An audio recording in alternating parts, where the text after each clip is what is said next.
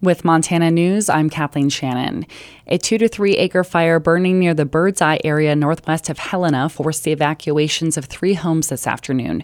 Lewis and Clark County Sheriff Leo Dutton says crews from at least 6 fire departments and the Department of Natural Resources and Conservation are on scene of the fire, which began around 4:22 p.m. today near the 3 Mile Road and Murray Lane.